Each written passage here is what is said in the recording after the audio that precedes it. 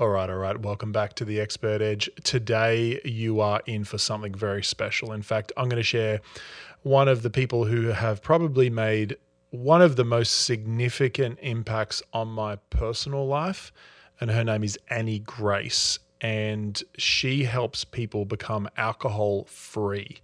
And so, if you have ever been curious about stopping alcohol, reducing alcohol, becoming alcohol free, you want to take a listen to this. And even if you don't want to stop drinking alcohol, I think just understanding some of the premises and her journey and also her business model, because by the way, she runs a humongous multi-million dollar expert business, which is part of the reason why I wanted to interview her as well. So we talk about her business model and how she runs her business, but we spend a good amount of time really on the philosophy of living alcohol free and being guilt free and being rules free and actually living truly free.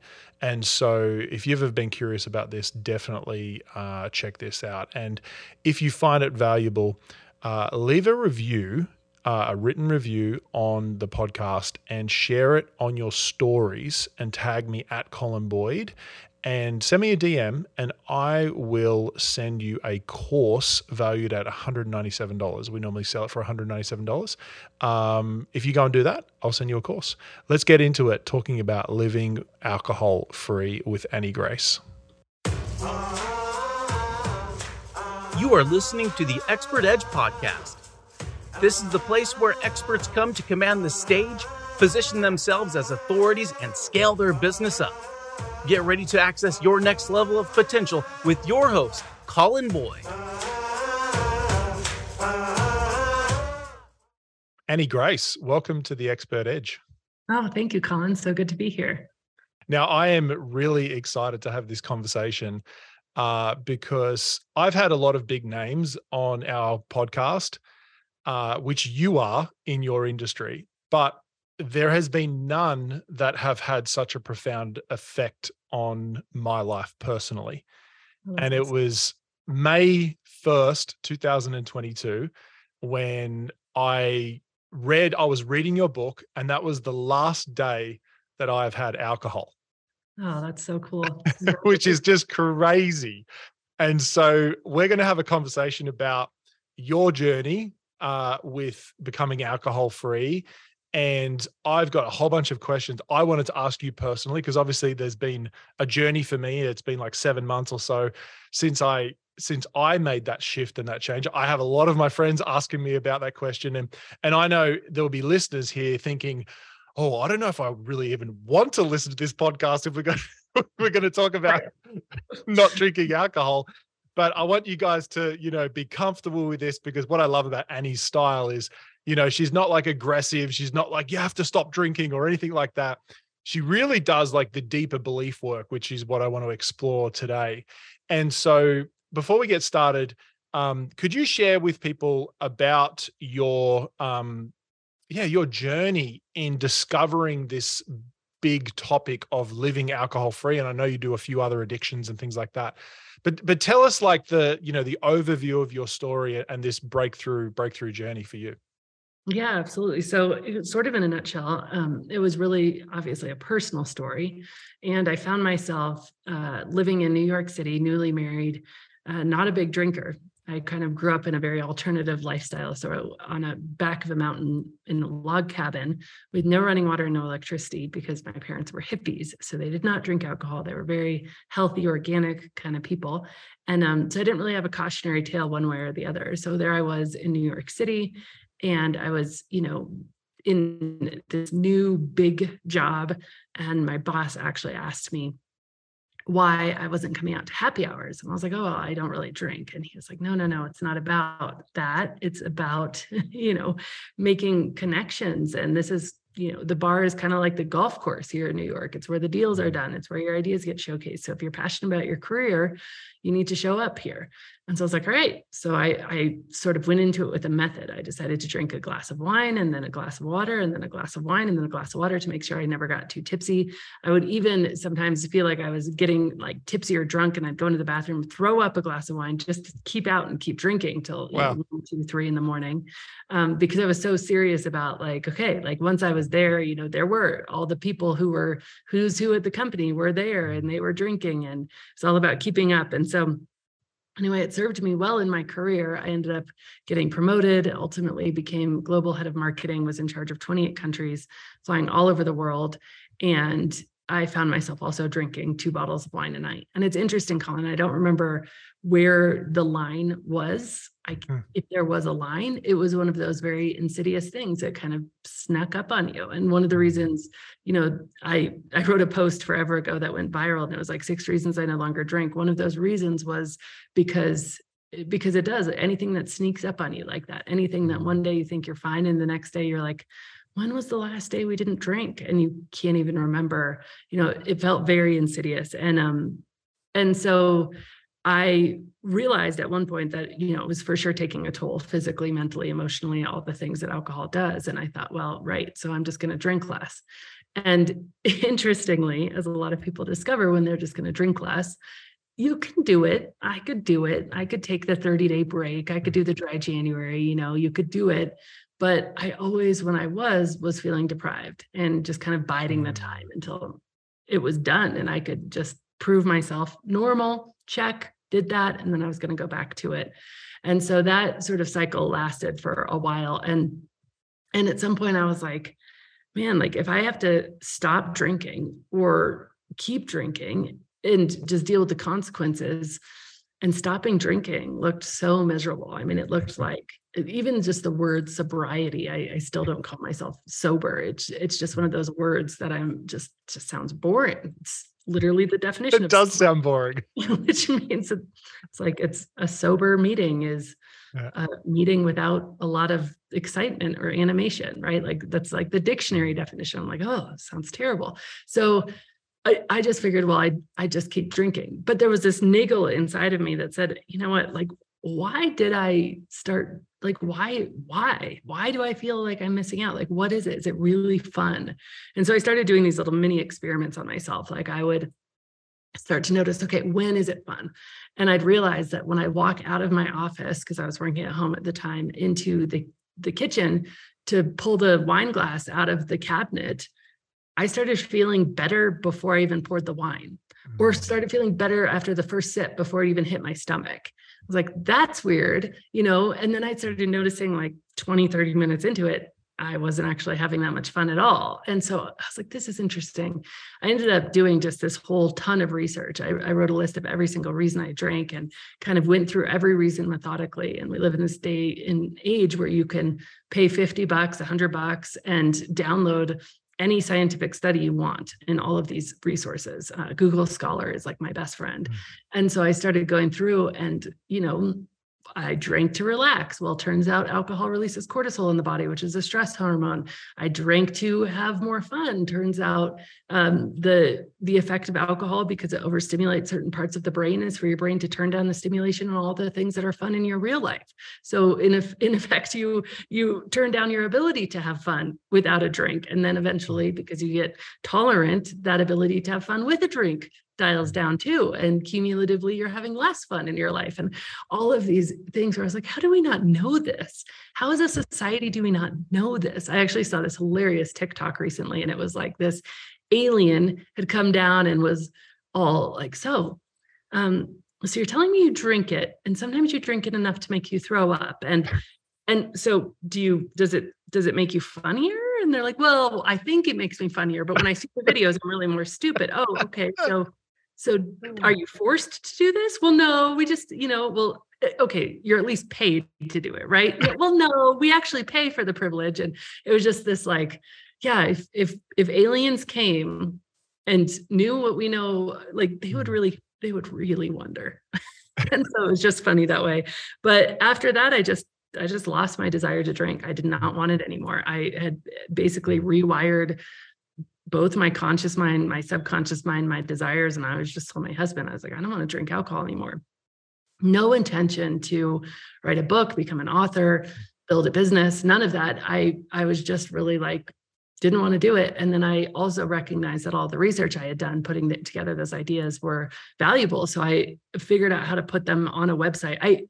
Funny story, since this is a bit of a business podcast, but I didn't have an opt-in because I didn't know you should get email addresses. I just put a PDF on a website. It was like, website, download here. Download.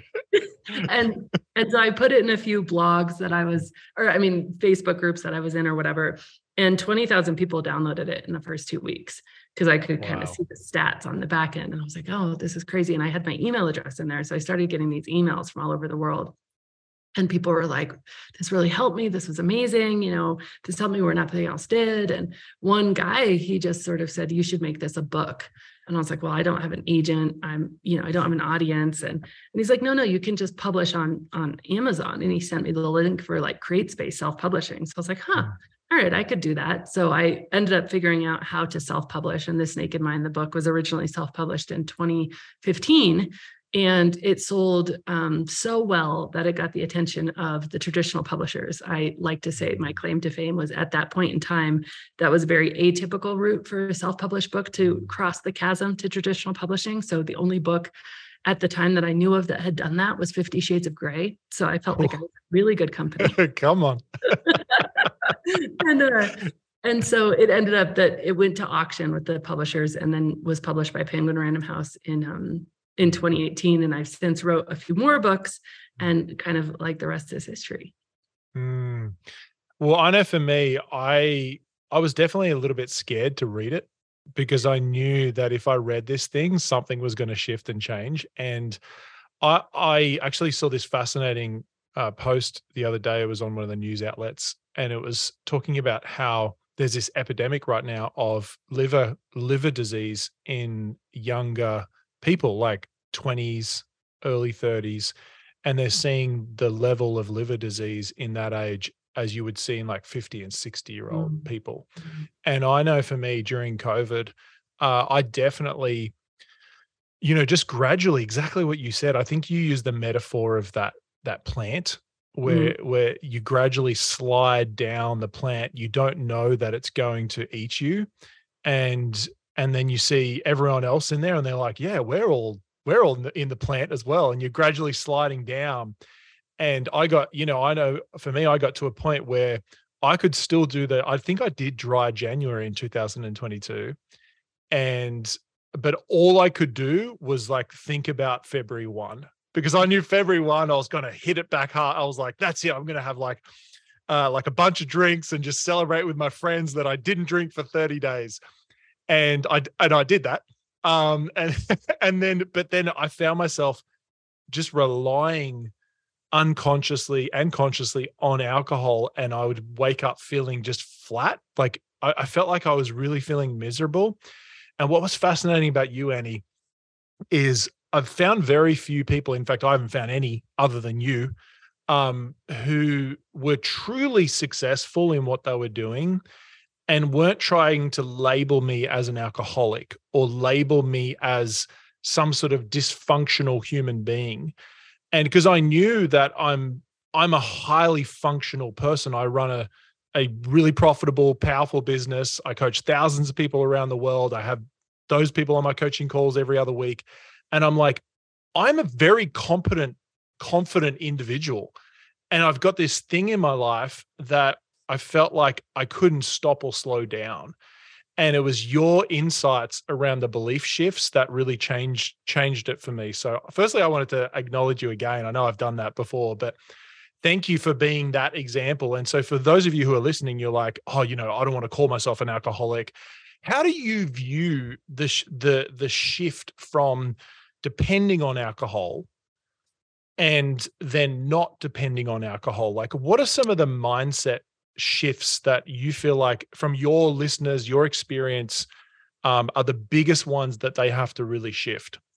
So I think it kind of buckets into two different buckets, right? Like Well, you know what? I'm going to take that back. I think it's actually three different buckets. And I think that there's really three layers of beliefs that we have that keep us stuck. So the first layer of belief is all about the substance itself, whether it's alcohol or, you know, any other thing that we do to feel better, sugar, gambling, pornography, drugs, shopping, Instagram, all the things, right? So that thing itself, whatever that thing is, we have a set of beliefs that that thing is going to do something for us. Okay. If I drink, then I will feel X. If I drink, then this will happen. So it's actually like substance, like related beliefs. So, alcohol helps me fall asleep. Alcohol loosens me up in the bedroom. Alcohol tastes good. Alcohol pairs well with steak, whatever those substance related beliefs are, and in my work, one of the things that I think is very unique to my book in the whole thing, it's not just my story, it is very factual neuroscience-based information about those beliefs, like the substance. Like it doesn't do that. Let me tell you what it really does and why. And it's funny that you said you were kind of nervous to read it, because I literally have friends who have known me for 6-7 years. And they're like, I won't read your book because I know every single person who's read your book has stopped drinking.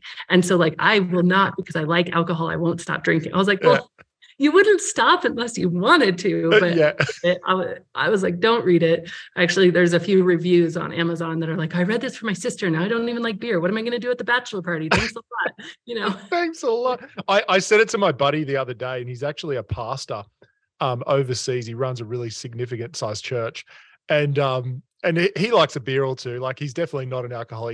He's quite good with that sort of things. But he said to me, he was like, well, now I know what book not to read.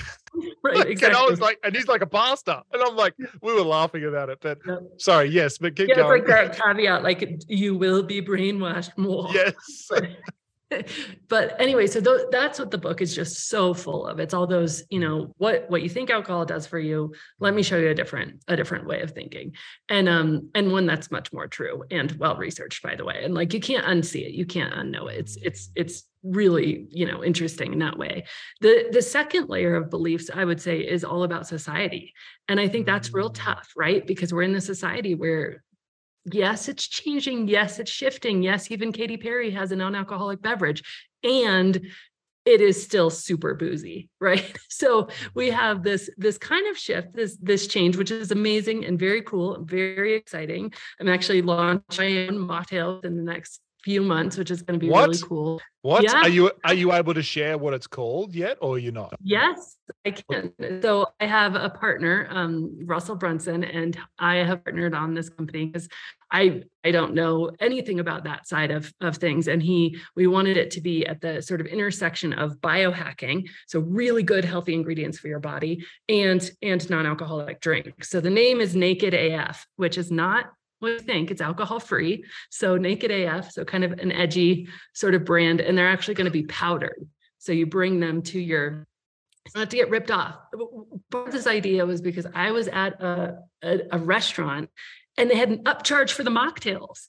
And I was like, what is happening? How am I being charged more for something without any alcohol in it? And so I was like, this is ridiculous. So this is kind of this cheeky slap in the face to the industry where you bring your own packet in and then mix it into something. So you've got mango margarita and sangria, and they're all, one's called Euphoric AF, which is just all about euphoria. We've got Confident AF, which is like liquid courage, Chill AF, which is unwind, relax. And they're all these. I've worked with 2 naturopaths and an actual doctor to like formulate the ingredients, which has taken me 3 years. But now we're within months of launching this, which I'm really excited about. Incredible. But long story short, that society piece is hard, right? The society piece is tough. We're herd animals at our core, and anything different than what everybody is doing is really hard. I actually went to a preschool orientation for my daughter, and I was, you're observing the classroom, and I was like noticing, or she's in preschool, it was for upper elementary. And I was noticing like these kids, they're just wearing any old thing. Like one of them's wearing cowboy boots, the other's wearing a princess dress. And I was like, when I was this age, when I was in 3rd grade, the age of these kids, everybody was wearing the same thing unless you were an outcast, right? And it was so interesting how we've already evolved about, okay, we're understanding that we can stand out and be different a little bit more than in my childhood, but it's still a really big thing. And so how do you navigate that? How do you be the only person not drinking? How do you talk to people about that? So that's a whole other layer of beliefs that you have to get into. And then the third layer, which is I think the most important work, and it's human work. And it's that layer of like the beliefs I have about myself. And that just comes down to using alcohol to self-medicate. When we're using alcohol to self-medicate, and we just take away the alcohol, we will replace it with something else, unless where that work for me in my curriculum starts is first one is the voice in your head. What is that voice? Is it mean? Most of ours are. Is it nice? How do we manage that? Because as soon as you take off the numbing agent, guess what you're left with? Your own brain, your own self, your own set of thoughts. And unless you kind of handle that stuff. So I think if you're not drinking to self-medicate, you're just a social drinker, clearly you don't need those other conversations. But hopefully you're having them somewhere. I feel like we should all be looking at our own brains and ourselves. But yeah, without all three of those, if you're drinking at all to self-medicate or to relieve stress, you're kind of, it's hard to really have the change that where you feel really good, happy, congruent, hopeful, excited. You can stop drinking. And I think this is just as a little tangent. One of the things that I think really bothers me about traditional recovery is that traditional recovery does not really seem to care how you feel. Right? Like as long as you're not drinking, then you get your next chip, you get your next milestone. Your behavior seems to be the only thing that matters. In fact, I would go so far as to say your worthiness and your behavior have kind of gotten conflated, like tied into the same thing. Like if you are a quote alcoholic and you're drinking, your worthiness quotient goes down in your own mind, in the mind of society, in the mind of the people who love you. If you're not drinking, your worthiness quotient goes up. And like, we're humans, like our worthiness has nothing to do with our behavior. Those things are radically different and need to be treated as such. And so we actually don't make behavior-based goals in our program. So it's never about not drinking. It's always about how do you want to feel in your relationship with alcohol. For me, my goal was I wanted to feel like alcohol was small and irrelevant.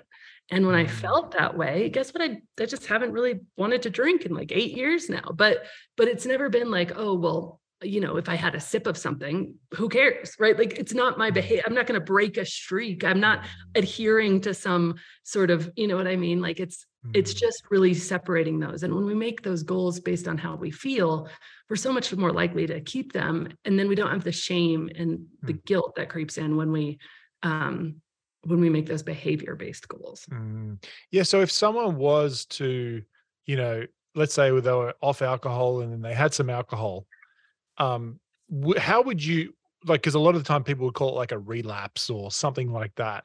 How do you frame that? And what do you say to people when that happens and inevitably would happen to a lot of people? Okay, so I'm going to give you like the analogy because I think it really helps the point sink in. So the analogy is, how do computers learn to play chess?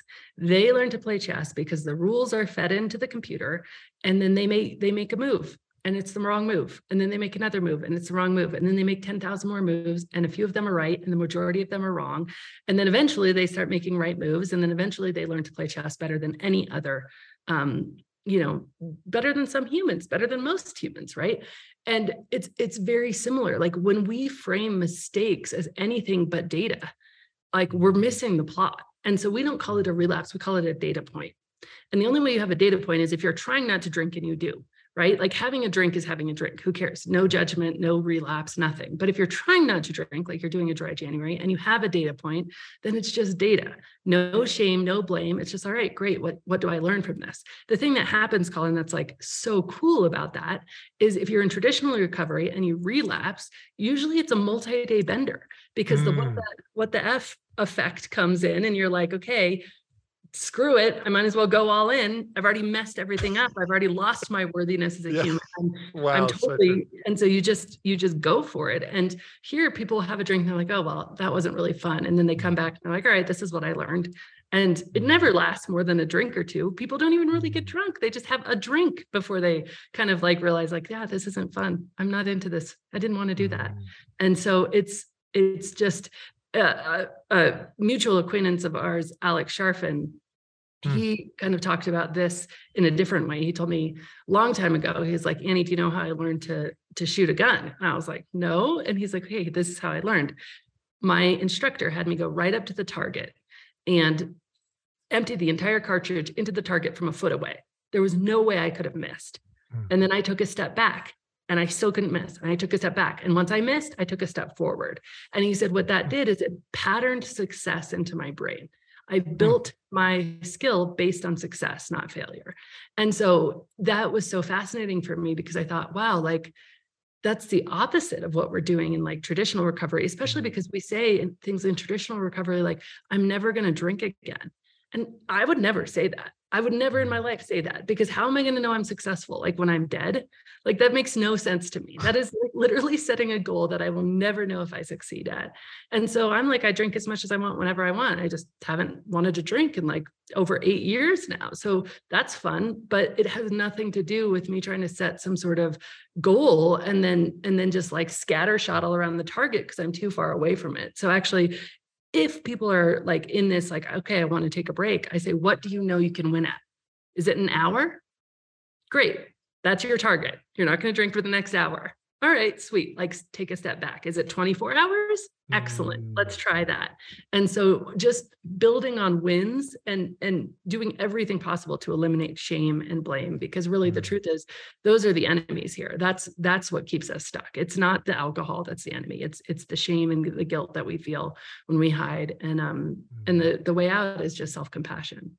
Yeah, because I feel like when I did the audiobook of your book, because I'm not a great reader, but I love a good audiobook. And I think I listened to that thing nonstop for about 3 weeks. And it's a long listen, like it's 9 hours or something. And I listened to it 3 or 4 times, like over that 3-week period. And it literally just like reprogrammed my brain. And what was so crazy was that I kept on saying to my wife and to my friends, because I usually catch up with my buddies while like we would go out and have a Manhattan and all the different drinks and stuff like that. And I'd say that I'm like, the crazy thing is, it's not that I'm not drinking, it's that I don't want to drink. I said, that is like blowing my mind. And that's what I couldn't like get past. I was like, I've always tried to not drink. I'm like, I'm not going to drink. I'm not going to drink. And then I moved into that space, which through your methodologies of like, I don't want to drink. And that, oh my gosh, that's so powerful when you said like the focus on the feeling, because like that's how I felt. I felt free. And I actually made a decision, which was I am going to be the life of the party. Like when I come to a party or something like that, I'm going to be more of life of the party, not being alcohol free than when I was on alcohol. What are some commitments, I'm curious, from like that you've made that have helped you to, or you see people make in their journey around some of the like the misbeliefs and stuff like that? What have been some like practical things that you've seen work, especially in social situations and stuff like that? Like, what do you kind of say for people to do? So, first of all, like very early days, especially if you feel really insecure about it, I'm just like, look, this is more important than, anything. So go up, order a gin and tonic, and then ask them to hold the gin. Like sneak back So to the good. kitchen and be like, hey, that gin and tonic, can you just hold the gin? And, things like that, or just already having a glass of something in your hand. Like people don't ask you what you're drinking, or if you need a drink, if you already have something in your hand. We get scared of the awkwardness of being pressured. And usually we bring that energy right into the situation. And so then if you go into a situation, you're like, oh, well, I've kind of been overdoing it and trying to cut back. Like your friends are literally going to think it's their job to convince you to drink, to stop feeling sorry for yourself. Right.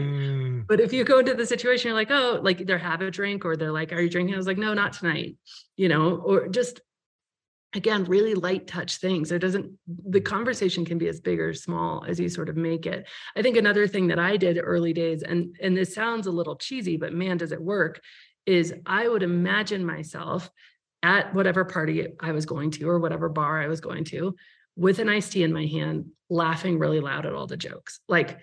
or making all the jokes. Like I would just imagine it in my mind a few times. And then when I get there, it would happen. Like I would just, because Wow. I wasn't, and I think the other big thing is we've been programmed to go into when we're not drinking with the idea it's going to suck. So every time I've been pregnant and had 3 children, and the first 2 I was drinking, and those 9 months, the whole time I was like, oh, this barbecue is going to suck. I can't drink. Oh, this is going to suck. I can't drink. And I remember being miserable. Like I remember it sucking, and then the third, I wasn't even a drinker anymore. So it didn't really matter, but I would go into it and be like, okay, I don't know it's going to suck. But equally, you don't want to tell your brain it's going to be amazing, because then if it's not, your brain like calls BS. So I would say just like go in and be like, okay, maybe this is going to suck and I'm going to go home and have a drink later. Maybe it's going to be great. I don't actually know. So I'm going to just put on the white coat of experimentation and investigation in my own life. And I'm just going to go into this situation and just be really curious about how it is to be the person not drinking. And then you like get into this mode of you're just watching, and you get so much less emotionally attached. But when we imagine something's going to be terrible without alcohol, like we make that true.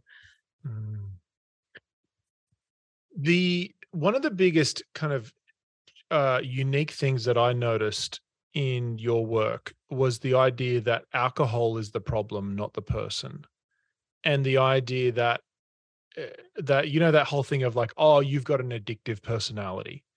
Or like you've got like, yeah, you're an addict because of your personality kind of thing. Talk to us about that whole idea of that alcohol affects everyone. And it's like, you're on this like spectrum, is that right? Or some sort of like, you kind of on that falling journey towards being addicted. And it's just wherever you are along that journey. Like how does that work? Talk to me about that idea. So we got this like, it kind of, I always like to call them programs, because I'm like, these are like the programs that got installed in us collectively that we didn't really choose or even become aware of. But, one of those programs is that there are some people who are alcoholics, and then there's the rest of us. And I remember this manifesting in my own life because I had a friend who I drank with all the time, showed up one day and was not drinking anymore. And she'd gone to AA. And I was like, oh, wow. Like, well, I drink with you. What's the deal? Do I have a problem? Am I an alcoholic? And she said, no. I learned that I was born this way and you're not. And so in my mind, I was like, okay, well then great, I'm not. So on one hand, it felt like a relief. On the other hand, I felt like, man, I was kind of ready to look at my drinking. And that was years and years before I actually did, because I had used that as like, well, if I'm not an alcoholic, there's nothing for me to do in this conversation. I'll just keep drinking to points that make me miserable because I'm not an alcoholic. But, the science does not confirm that at all. I mean, the science is really clear that you can get addicted to alcohol, whether or not you are whatever term. In fact, the scientific community doesn't even use the word alcoholic because it's misunderstood. There's no diagnosis. There's no test, right? They use something called alcohol use disorder, which is a measurement of how much you're drinking. And fun/terrifying fact is that of the dozen or so questions in the alcohol use disorder quiz, 2 of those questions are you drinking more than you used to continue to get the same effect? And did you ever have a time where you drink more than you intended? And every drinker I know would answer yes to those questions. And you only need to answer yes to 2 questions to have mild alcohol use disorder. So by that frame, every single drinker I know has mild alcohol use disorder. So there's no us and them in that. That's just all of us. Like we're all in the soup, right? And when we have this us and them idea, we get into these weird mind games of like, oh, well, we don't want to be them. Being them is scary. Being them looks like it sucks. So we try to be like, it just invites denial. It just invites these rock bottom experiences, because instead of asking this question, would my life be better drinking a bit less? We're asking this question, what's wrong with me? Am I an alcoholic? Do I have a problem? Do I have to stop? And of course, you're going to just drink through all those questions, because those questions, all of them make you want to drink. They're all really terrifying questions. But the reality is that, again, scientifically, all human beings, the ones with brains at least, and blood and flesh and bones, can become addicted to alcohol. Now, the question then comes up, well, why do some people fall faster down like the pitcher plant than others? And, there's a bunch of different reasons: quantity, tolerance, physical makeup, all of these things. But, the core reason, the number one reason, and if you talk to anybody who really felt like their drinking kind of got out of control, it is usually that moment when you start to use alcohol to self-medicate. And that can be self-medicate because you're stressed out at work, drinking at a happy hour, to self-medicating, sitting alone by yourself on a couch because you feel depressed about your life. Whatever the case is, like when you start to use alcohol to self-medicate, it reacts just differently in the brain. The brain starts to see it as more of a must-have for survival. And that's what happens with every single addiction, by the way. Addictions just trick the brain into thinking the substance is necessary for survival, which is worth knowing, because when we put so much blame on the individual, it just kind of sucks if you think of it that way. Like you're putting blame on somebody who's like trying to just breathe or eat food, because the brain has gotten confused to think that this substance is as necessary to their survival as breathing, as eating, and so of course they're going to do crazy things like hide it in the back of their closet and, make sure they can have a drink at all costs, because that's what's happening in the brain. But that happens much faster when you're drinking to self-medicate. Because I know for me, probably the biggest thing for me was stress. Like I thought that it was like a stress reliever. So I'd finish my day, 4:30, 5 o'clock and be like, oh my gosh, it's been a huge day. I at least need one beer. And then one beer would turn into 2 beers and would turn into 3 beers and sometimes 4 beers. And I linked it to stress relief.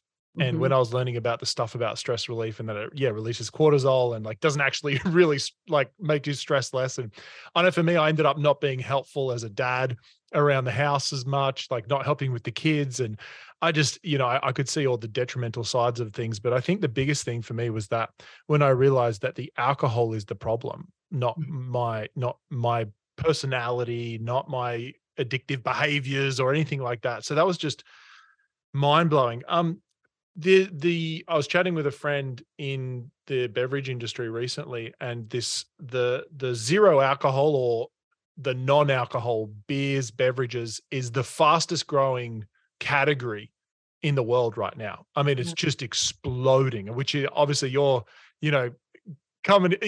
version of it, like with your AF stuff, which is cool.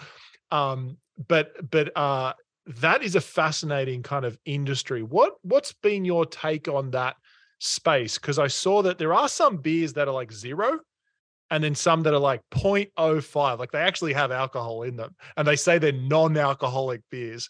I was just curious because I've tried a few of them and I'm like, they actually taste pretty good. They taste like a really light beer with I don't get like any buzz on the end of them. And it's fascinating. I know for me, when I've had them, I don't feel like I need to drink lots of them. Like I'll have one and it almost feels like a soda where I'm like, I don't feel like I need to drink another one. Right. And if I have 2, I'm like halfway through the second one and I probably won't even finish it, where before like 1 would lead into 2 to 3 to 4. And so, but I'm curious on your take on it. I'm like, am I totally off or like, so I'm just curious on your take on this whole Okay, so this is such an interesting thing too, is that, among the recovery community, and I didn't know this at all because I didn't come in that door to this. This was my own journey and I was really unfamiliar. But as soon as this Snake in Mind, the book, was out in the world, this community really started putting its arms around me and like inviting me to speak at events and inviting me to be on different podcasts and all this sort of stuff, which was cool, which was great. I was excited. And I learned a lot of things that I just was like, why do we do that? But they're very against, for the most part, any sort of substitute for alcohol, right? And anything that tastes like alcohol. And I dug into that. And, some people do feel triggered by the taste. So they feel like, oh, okay, like this tastes like beer. It makes me want beer. So I always say, like, find out for yourself. But a vast majority of people that I've spoken to are like, no, it's great. It's so great to have something in your hand. And here's the truth, is that drinks that are made for kids are sweet. And, sodas, and like, not that sodas are just for kids or anything, but like a drink that a child would drink is sweet. A drink that is alcoholic or that an adult would drink has something called speed bumps.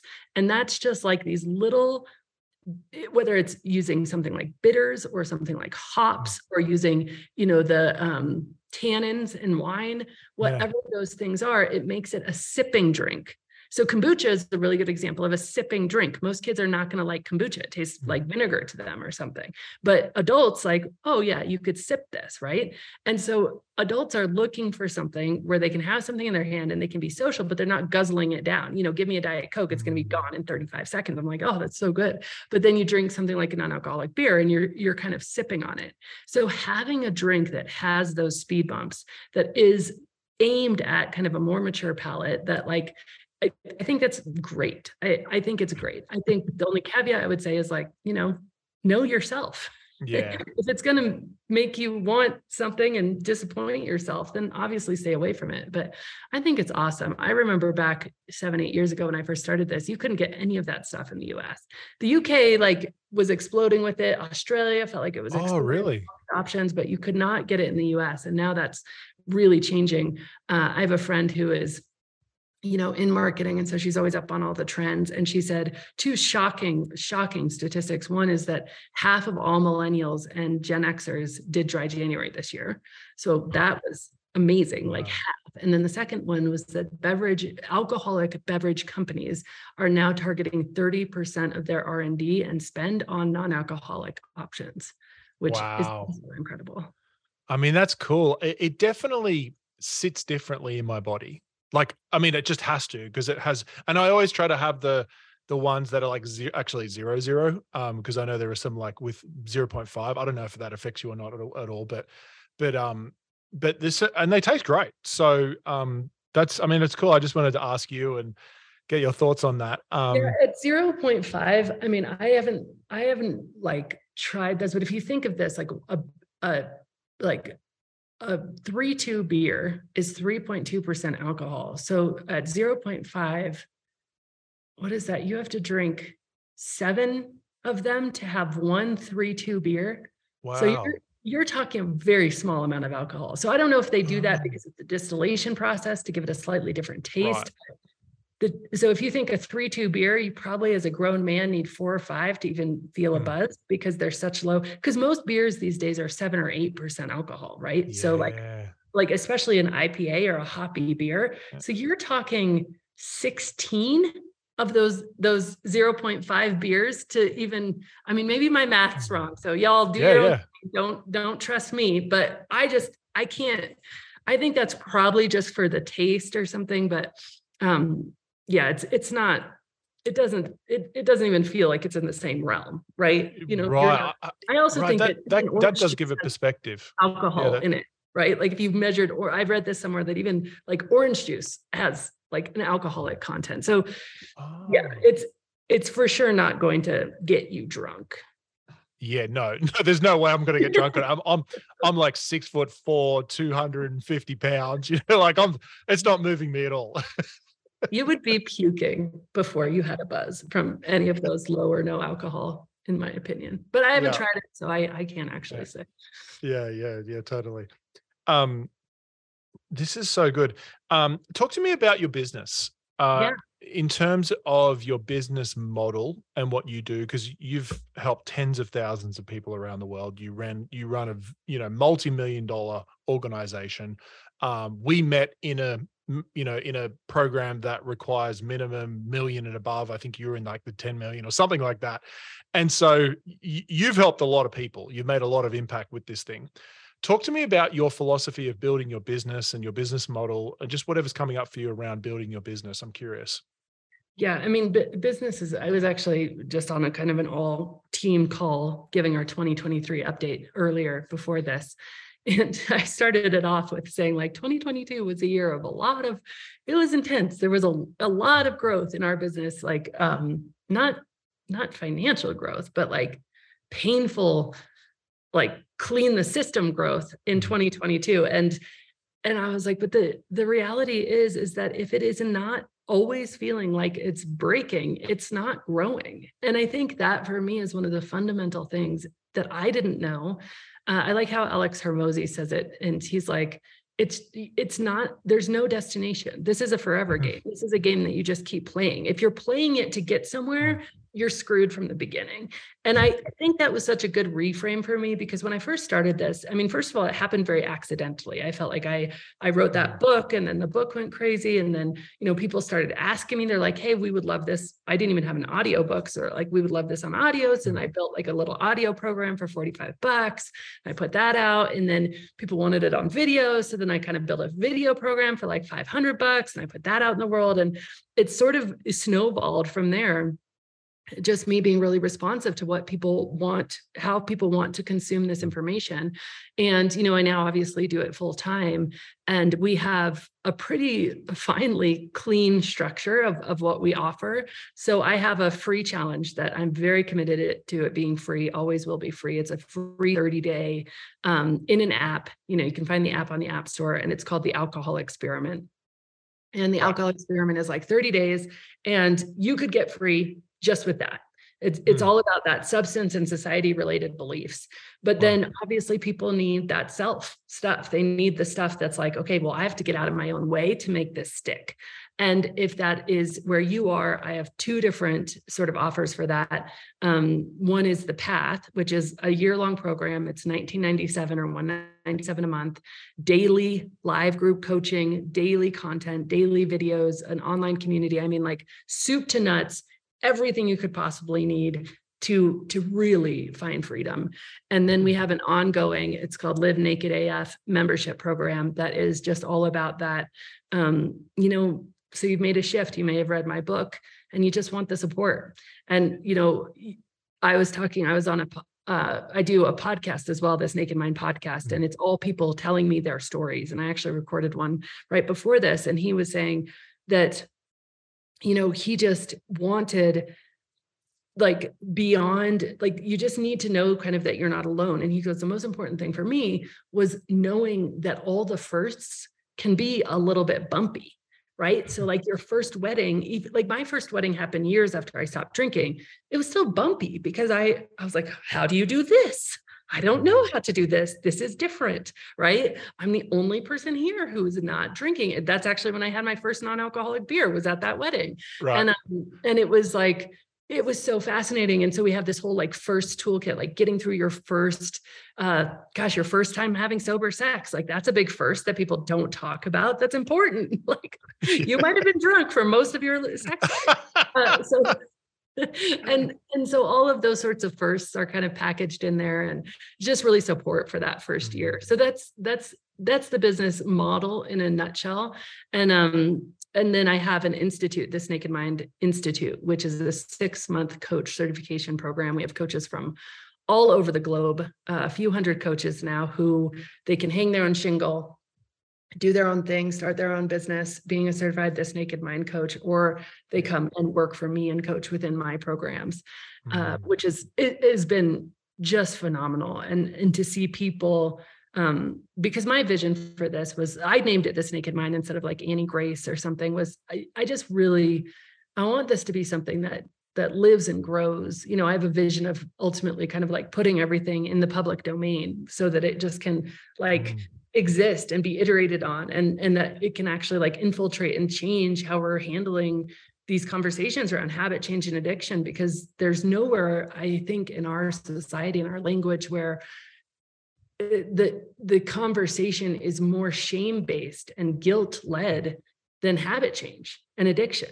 And those things don't work, like not over the long term. Diets work for the short term. There's a reason the diet industry is as big as it is. There's a reason the average American woman goes on like 7 diets a year, is because they don't work over the long term, because the approach is that of that behavior-based thing. And so I think we have a lot of work to do to reframe the narrative, to move it more into compassion and grace. And so that's what the organization is all about. And it's wild, man. It's nuts to lead a business. I'm actually getting to the point where I'm like, okay, is this my zone of genius? I have a CEO coach, and he told me last year, he's like, there's things that only you can do, right? Like only you are going to write the books that only you can write. Only you are going to teach the concepts that only you can teach. Only you are going to be able to be the one on the stages and stuff. And there's things that there's a lot of people can do. And, a lot of people can be CEO of a company and grow a company.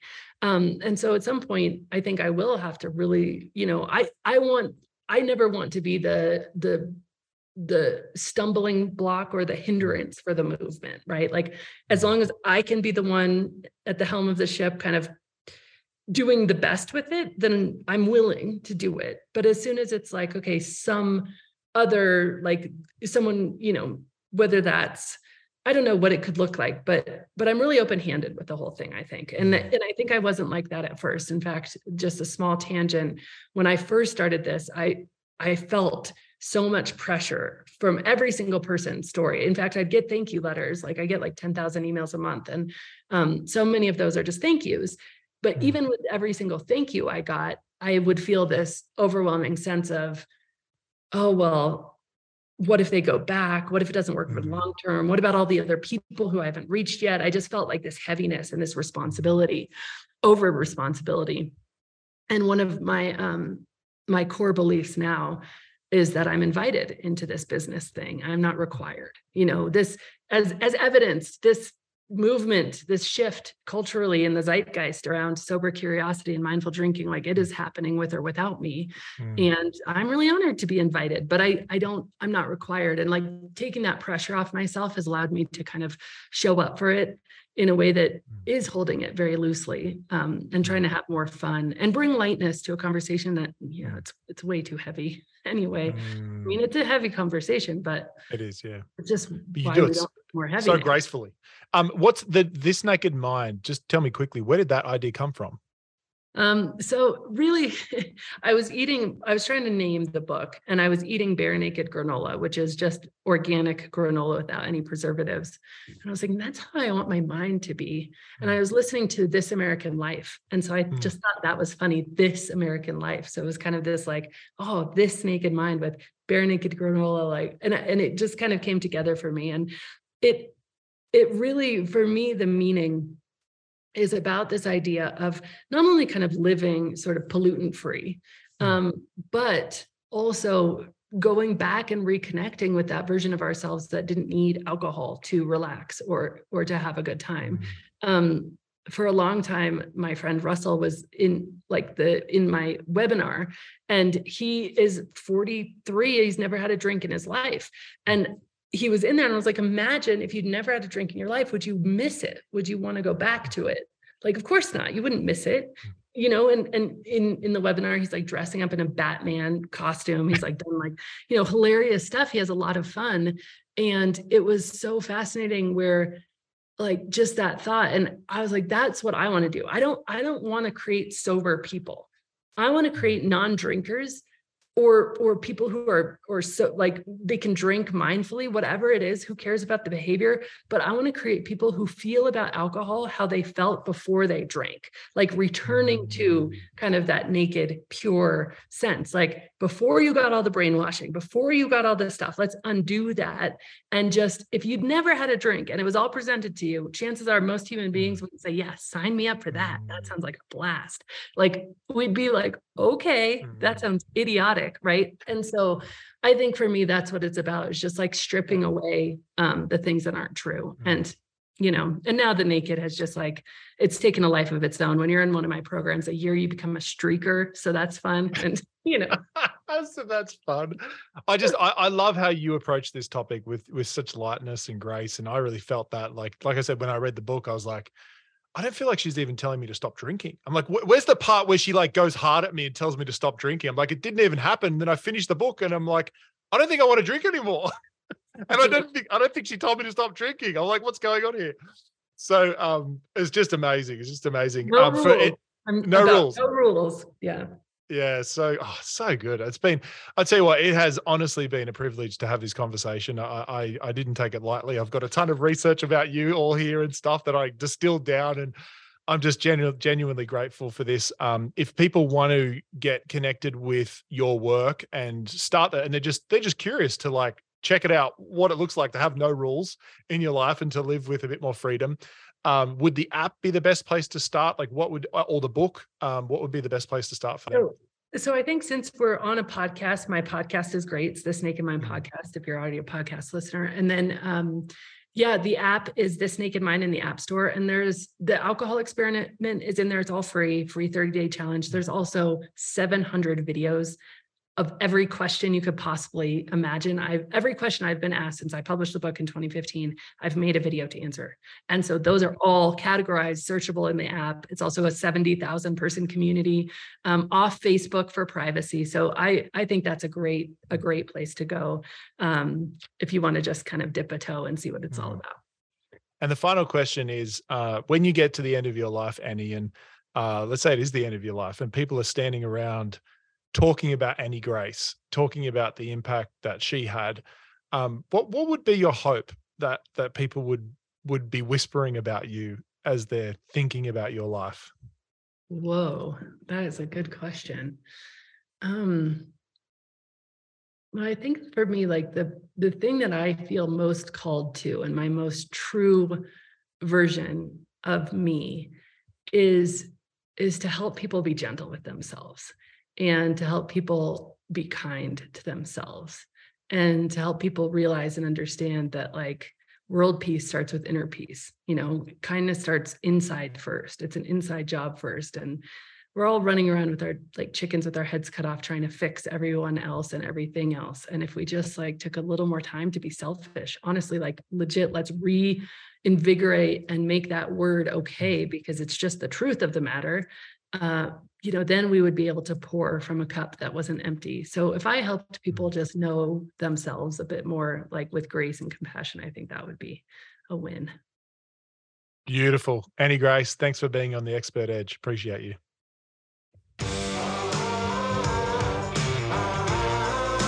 Why is it so hard to know what content to include in your speeches and webinars? Knowing which ideas to keep in and what to leave out is the difference between just getting claps or signing clients. If you're really serious about making your content highly persuasive, make sure to download the Persuasive Content Builder while it's still available. Go to www.persuasivecontentbuilder.com and get your step-by-step formula for designing and delivering content that connects with your audience and moves them to join your programs. Until then, we look forward to seeing you on the next episode of The Expert Edge.